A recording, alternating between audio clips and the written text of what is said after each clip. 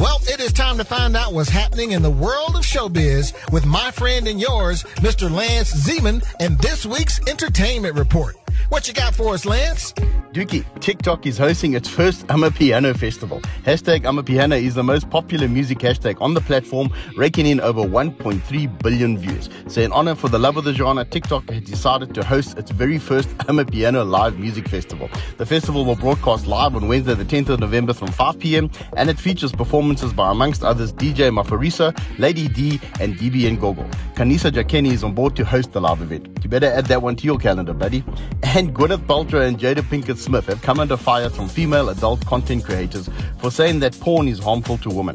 The two celebrities sat down for a discussion on Pinkett Smith's Red Table Talk recently, and they both came to the consensus that porn is doing such a disservice to young women and girls. Their opinions have promoted a backlash from women who are makers of feminist pro-sex adult content, saying that it's hurtful when celebrities talk about porn without any sense of porn literacy. And just like that, the debate over the issue has been spawned.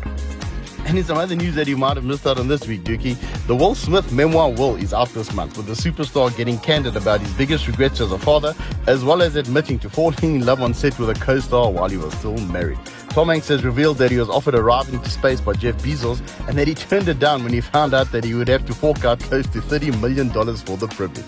Tyler Perry is currently working on Sister Act 3 with the hopes of getting everyone to sing along in the movie theater. Whoopi Goldberg is on board and is happy that the nuns are getting another go. Loyiso has made South Africa proud by lending his voice to the Disney holiday season advert, The Stepdad.